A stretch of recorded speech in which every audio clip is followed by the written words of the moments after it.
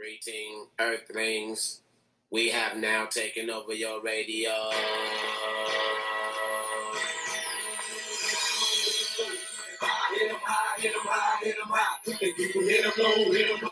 Greetings and salutations, my fellow league mates, friends, and loyal listeners, fantasy football fanatics all across the globe. It's your boy, Z Riggs, aka Mr. All Trading to You, also known as Renee I Got That Wet, and Team Unity. And you are now listening to the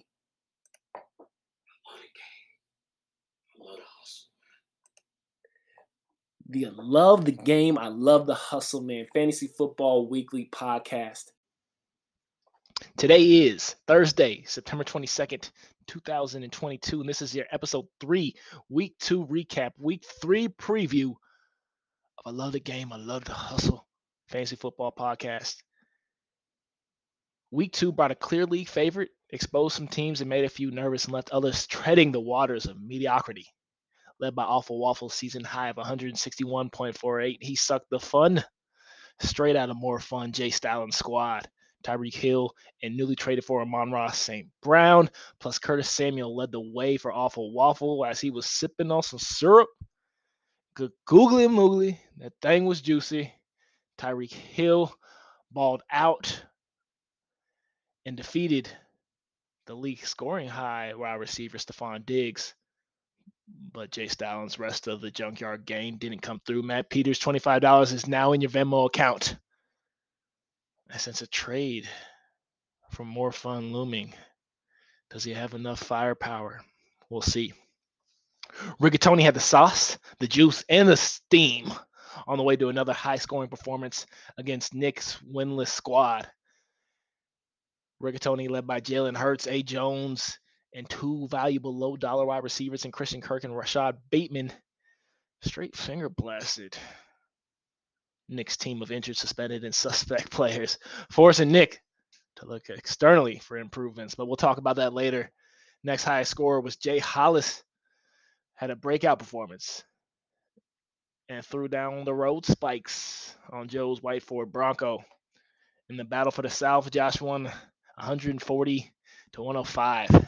Joe's stars and scrubs approach didn't quite work that well with Keenan Allen being out and Najee Harris possibly being more scrub than a star.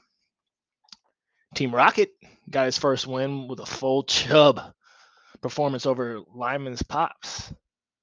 Team Blue Chips, Alligator Blood. New name alert. Shout out. God did. Kevin Booger's team is surprisingly 2-0 with not the greatest scoring weeks, but just enough. That's what she said. Going 2-0, giving TY just a tough another L. Birdfur 2.0 said, fuck yo, couch. To Team Unity with a combined score of only 3.2 points coming from his running back position, but still beat my ass. Shout out to Team Birdfur for that. I think that running back low score might have forced the first kind of, what are you doing, bruh? Trade of the year, but we'll see. We'll talk about that soon, which actually brings us to this week's transactions.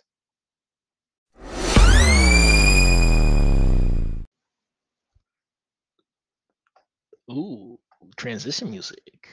So far, we've had 3 trades this week, which makes it 6 in total for the entire season thus far, and it is only the start of week 3, as alluded to before just a second ago. Burford 2.0 was probably worried about the scarcity in his running back situation, so he sent Nick his first panicked but reliable wide receiver in a deal that brought a lot of chatter to the sleeper group chat.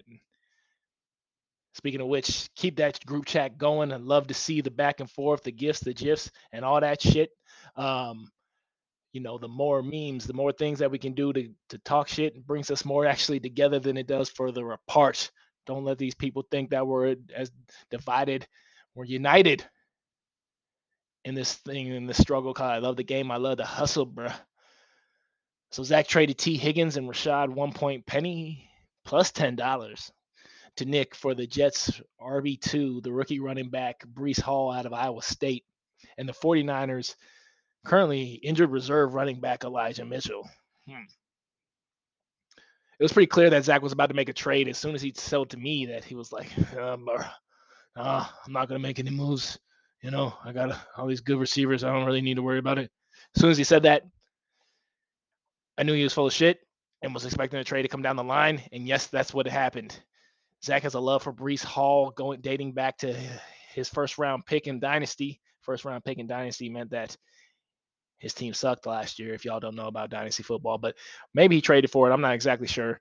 Zach likes Breece Hall. He likes the Jets offense. Big fan of Zach Wilson, probably because we don't need to talk about Zach Wilson. But anyway, I'm sure Zach was thinking that Breece Hall is going to beat out Michael Carter for that 1A role.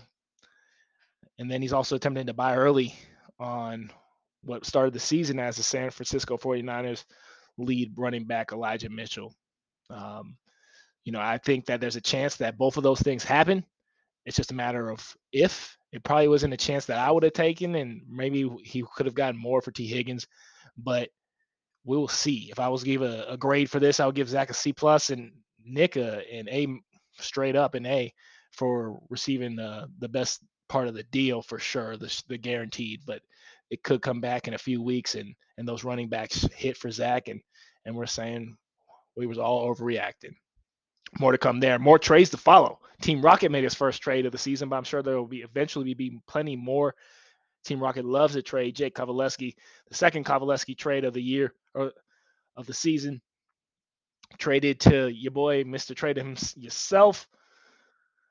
Team Unity, trading the oft-injured, or one of the oft-injured Bucks wide receivers in Chris Godwin for the young ascending rookie running back out of Houston/Florida, Dameon Pierce, and an upside dart throw in tight end Irv Smith out of Minnesota.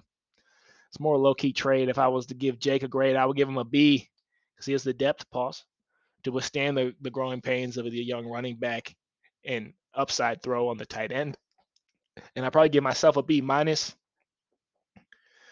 but we'll see. I already had low running back depth and losing probably the most guaranteed spot of mine in that running back's backfield for a chance at an upside wide receiver might not work out, but we'll see. I like to live a little on the edge. Last but definitely not least, Burford 2.0 got a second trade of the week and of the season to Team Unity. My fourth trade of the season. This is a big one, folks. We're trading the number one wide receiver in the NFC East. Yet to be seen, or for me to reveal who that is. AJ Brown and CeeDee Lamb. And we also got Mark Andrews and Drake London and Allen Lazard involved in this trade. Drake London's probably the Vegas favorite for the Offensive Rookie of the Year. So more to come. Too early to tell on a grade for this one. Both big swings on this. We'll see.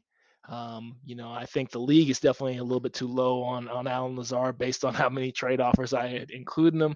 I think he's a sure thing, a top 30 wide receiver this season, the most guaranteed pass catcher that's not a running back for Aaron Rodgers. And we're on to week 3 already. Tonight, Thursday night, is a more typical Thursday night game as the Steelers face the Cleveland Browns in Cleveland. I don't think we're calling for any high rain, snow, or just crazy wind. But who knows? I'm glad just to watch a game in Cleveland. I'm sad there's not going to be any more Baker Mayfield commercials. By far, again, as I said last season, the best starting quarterback actor there is, shitting on all of Patrick Mahomes commercials. Thank goodness we don't have Russell Wilson commercials. Dak is actually doing pretty good, low key, but we'll see. Tonight is your white granddad's favorite type of football. I'm talking defense, a maximum of 20 passes, run, hard nose, up the gut, 3 yards, keep your fucking feet running, feet pounding, feet moving. Coach Shipman, guards doing D slides. This is what we're talking about. So if you have Nick Chubb and Kareem Hunt, you're starting them. Deontay Johnson and Najee Harris on the Steelers, you're starting them. Amari Cooper, he's probably a solid wide receiver 3 play, flex play. Pat Freiermuth, He's still a top 12 tight end.